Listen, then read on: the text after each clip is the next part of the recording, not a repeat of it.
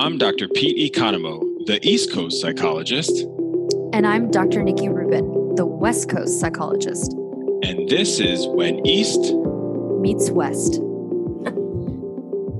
Can you believe this is our midsummer break episode, Nikki? I mean, I can't. It's like I can, and that as always, I'm like, yeah, I could use a break. That sounds nice. But I can't believe I can't believe we're more than halfway through the year already. Where does the time go?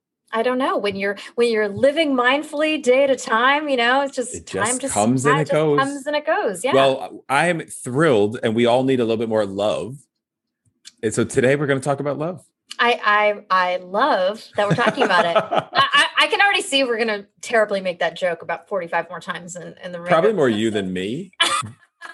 That is fair and accurate. But so I'm going to make that joke a lot. Yeah, you're going to make that joke a lot, and I'm going to define it. And love is, as a noun, an intense feeling of deep affection. What is that? Oxford's time? Yeah. Oxford. I'm not super into that definition. Well, how are we going to talk about it behaviorally? So why don't you give me why don't you operationalize it? I think, it's not a behavior, obviously. I mean, we can act in loving ways, but I think as an emotion, I think it's both an emotion and a value. Yeah. I think it can be both. And I think as an emotion, it's like, I think that definition doesn't capture it deeply enough. You know what I mean? I think that love, when we feel it, it's a really thorough, nourishing, warm, connected feeling. Like it's got all those aspects to it. Like we certainly feel affection as well, but I feel, I don't mean this as a judgment. I feel like that definition is like too surface a little bit. It's like a little too shallow. Well, it's probably shallow about because I think that's right. Yeah. I think that's right. Well, because maybe they're not, like with Oxford, they're not thinking about psychological Western behavioral science, where we're going to also think about love as like that first connection. What is that? The sensitive time. Remember that from like developmental psychology? The sensitive period. Oh, sure. Yes. Yes. I'm like, the recesses of my mind. Yeah, I can pull that out a little bit. It's there somewhere. Yeah. But for our listeners, it's this idea that like, that's where some of the trauma research or attachment theory comes from, that says like those attachment styles from childhood, from birth and even pre-birth, like prenatally, I think it was like to 12 months or 18 months or something, like 3 years. Who knows? I don't remember. Either way, there's like this formative time of the critical period, they call it. And love is a big piece of that, and just trying to feel, Well, it is. And I think, this is where the Western science comes in, is that we could talk a little bit about the evolutionary function of it, because as we've always talked about as humans, humans, we do, I hate to say we do get a little narcissistic as a species, right? And we think we're the only ones that feel that, but anybody with an animal, anybody that's observed animals feel love too. And it's like, why? Well, what Pete's really talking about is the bonding that happens. And obviously when we love, there's a lot of benefits to that, right? Like we get to feel, like I said, connection is nourishing. It helps us to regulate, actually like stress hormones, right? Like we, when we feel connected to other beings, that can keep us safe, right? We can work together. There's like a lot of benefits to feeling love. Yeah. In fact, some of the neurological research finds that like even thinking about a love moment can create dopamine, and it will, right? It will mimic the actual event. And, like breastfeeding is another opportunity of dopamine and that love connection. Well, and I think this is important to bring this in, is we should probably talk about the love chemical as it's known, which is oxytocin, right? And so, oh my God, that's what I meant. No, you meant dopamine. I was literally like, oh, cool, dopamine's released too. Amazing. No, oxytocin. Well, my bad. I always forget my neurotransmitters, but oxytocin How is when I dare don't. you producers let me come on air and say that? Yeah, oxytocin. Thank you for that, Dr. Rubin. You're welcome. You're welcome. So oxytocin is known as the love chemical, and that chemical is released during breastfeeding, during childbirth, during sex. Yeah. And then my favorite, I think we talked about this in the dogs and well-being, I'll say it again, is that when you pet an animal, oxytocin is released in the animal's brain and in your ours. brain. Yes. And what it does is it helps us to bond emotionally. Yeah. Right. And that's really powerful, right? That's a really powerful chemical. And also, again, like I always say, evolution doesn't do things for no reason, right? Yeah. Like it's selected for this because this helps our well-being, that we as human beings we do need love. We need connection. We're designed that way. I also think evolutionarily it leads to procreation, which allows for the species to, to carry on, which is important. Right. Yes, which is important. And we talked about this in our sex and connection episode. Of course, you can feel love and not have sex, right? You can have sex and not feel love. And there's different kinds, there's all different kinds of love. There's romantic love. There's, I think the word is companionate love, I think is what they call it, like friendship love. Yeah. The love that love between parent and child or between siblings, right? Yeah. Yeah. Well, there's enduring love, familiar love, playful love, obsessive love, affectionate love, selfless love. So there's all different types. Love towards oneself. Maybe we should throw in there. Self-compassion. Right? Self-love. Self-love. Right. Self-love. Yeah. Self-love. Yeah. Yeah. So, I mean, it's funny as we're talking, I'm like, I feel the warm and fuzzies actually. Cause then I think because I love you. Yes. I love you too. And I think that, Pete and I mean that, by the way, we're very close. And I think that maybe speaks to the part about it's not just an emotion, but it's a value. And of course, values are tied to feelings too. But I don't know, Pete, what would you say about love as a value potentially? I mean, again, not everybody has to value it, but it certainly can be one. And what I'm feeling like we're focusing on is like relationship. And so that's why I like you brought in self-love. It could be love for a stranger, it could be love for someone I've never even met. Yeah. And those are, I think that really would contribute to well-being. And that's why the, mindfulness and what I'll bring in some Buddhism stuff in a moment. Please. But that's why I think that I think that's why those individuals live like healthier, happier lives, because they're truly practicing that.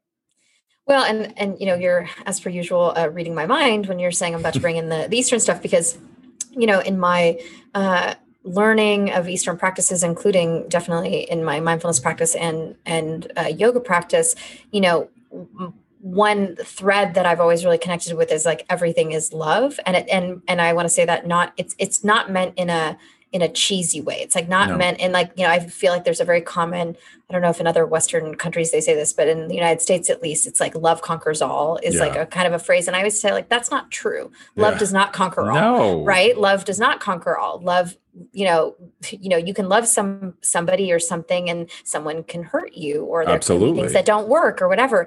And I think that the spiritual concept of everything is love is different. And I'm wondering if you can talk a little bit about sort of that. Well, in Buddhism, so it's interesting because again, in that example, we're thinking about romance a bit too. And so Buddhism doesn't really, there's no, like, it's not a sacrament of marriage. Like there's no place for marriage necessarily. I mean, two people could choose to marry because that's their value, which you were bringing. That's like the Western behavioral science. But in general, Buddhism is just looking at if two people are like connecting, letting go of their ego, just being in the moment, like that's really the goal. And the philosophy really is about just creating joy in the union. Yes. Well, and then I think that's maybe where like maybe this concept of like everything is love is wouldn't it also be about like connection to things like joy? I feel like it's another aspect of it, but like connection. See, that's where I struggle. And I've actually talked to my teacher a lot about this because, Nikki and I don't talk a ton about ourselves on here. I am in a, long-term marriage and I don't get it in the context of Buddhism because there's not attachment. So when you're saying that, so the context piece here is love is for this moment. Right. Yes. And joy can be created together or separate. So love is really, so there wouldn't be anything that you would want to attach to. And that's where I struggle because, and I'm sure there's gotta be a listener with me out there, because how do you actually then enter marriage without being attached to that person or to this feeling or to love? It's so funny. It's like, I don't know. I mean, I struggle. Let me clarify, but I struggle with plenty of things and have struggled with plenty of things in terms of we sure have attached to things. For some reason, this has always made just so much sense to me. And I think it's because it's this idea of like the radical acceptance that we never know. It's like, we can never attach to what will be. So it's like, even like with commitment, it's like but what I like, I don't know, like intuitively connect with, I guess maybe the best way to say is that, but we can commit to this, what's happening in this moment. That's and what right. we do. And that opens up this freedom to experience what's happening in this moment. And that's right. And love is available, in all these different ways. And love is available again, like if we expect the sort of like love is everything, it's like you can feel love like looking at the ocean. Yeah. As I often do, right? Yes. So you can feel Nature, love. Yes. Yeah, you can feel love, reflecting on your childhood self and feeling compassion for that little person, Well, and I'm reminded, I think I got this from you, that I think I've heard you say there's infinite amounts of love. I do say that. Yeah. You do? I do say that. Yeah. Yeah. Which I remember that. So maybe say something about that. Yeah. I always think about, that there's an infinite amount of love in the world. And this is true of any value that, so obviously this brings back in why I think love is also a value, not just an emotion, that there's no point in time where we're like, I felt enough love, like I've achieved love, or I've loved my partner enough, or I've loved my best friend enough, or I've loved the ocean enough. I got to a 10, so now I got to a 10. It's just like, it's a bottomless well. And I think what I'm always like, and maybe it sounds cheesy, but like personally moved by is that when there are certain times where I think like, I can't love somebody more and then I love them more. I mean, sort of, maybe like it's not a silly example, but an example maybe I think about a lot are like my best friends from college, right? Yeah, so so we were very close, and I've known these people now about 20 years, a little over 20 years, and I just think like I have just loved these people, this group of people, like since I met them. I mean, it was those things we always joke, like we just like all fell in love, we love, and every year I love them more deeply. It doesn't go the other way. Yeah. No.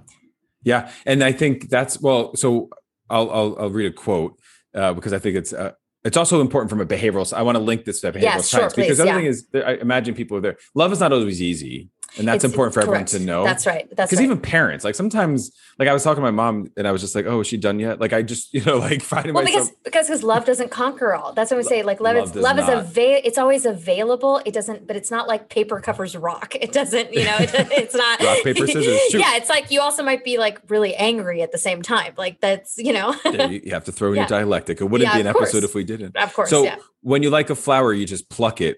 But when you love a flower, you water it daily.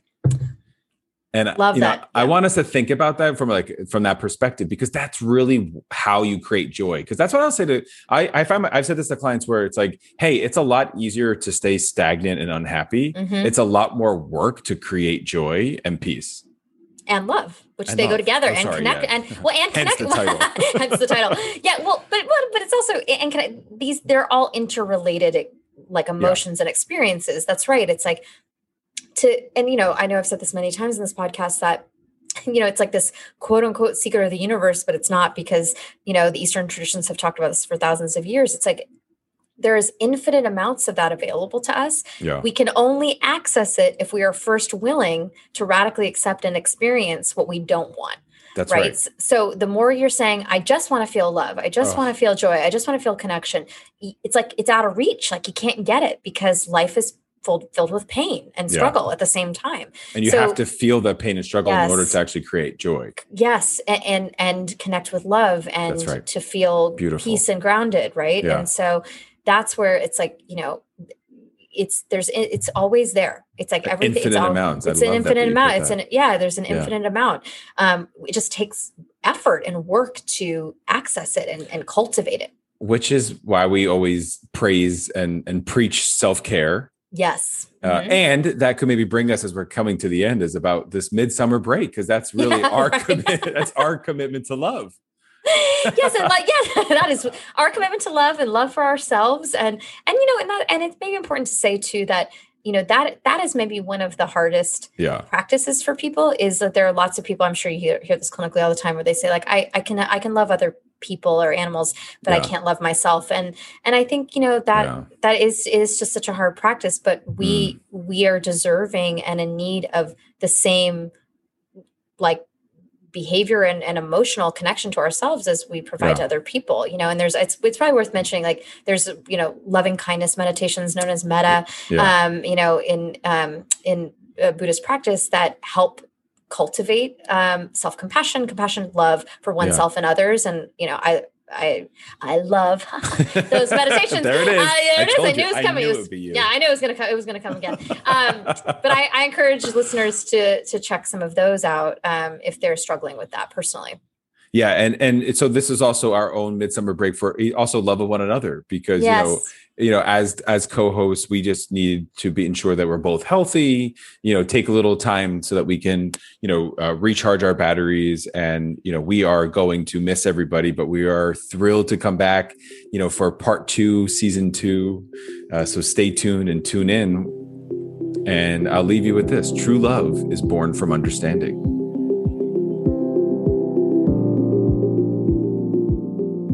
This has been When East Meets West. I'm Dr. Pete Economo. And I'm Dr. Nikki Rubin. Be present, be brave. This has been When East Meets West. All material is based on opinion and educational training of Drs. Pete Economo and Nikki Rubin. Content is for informational and educational purposes only.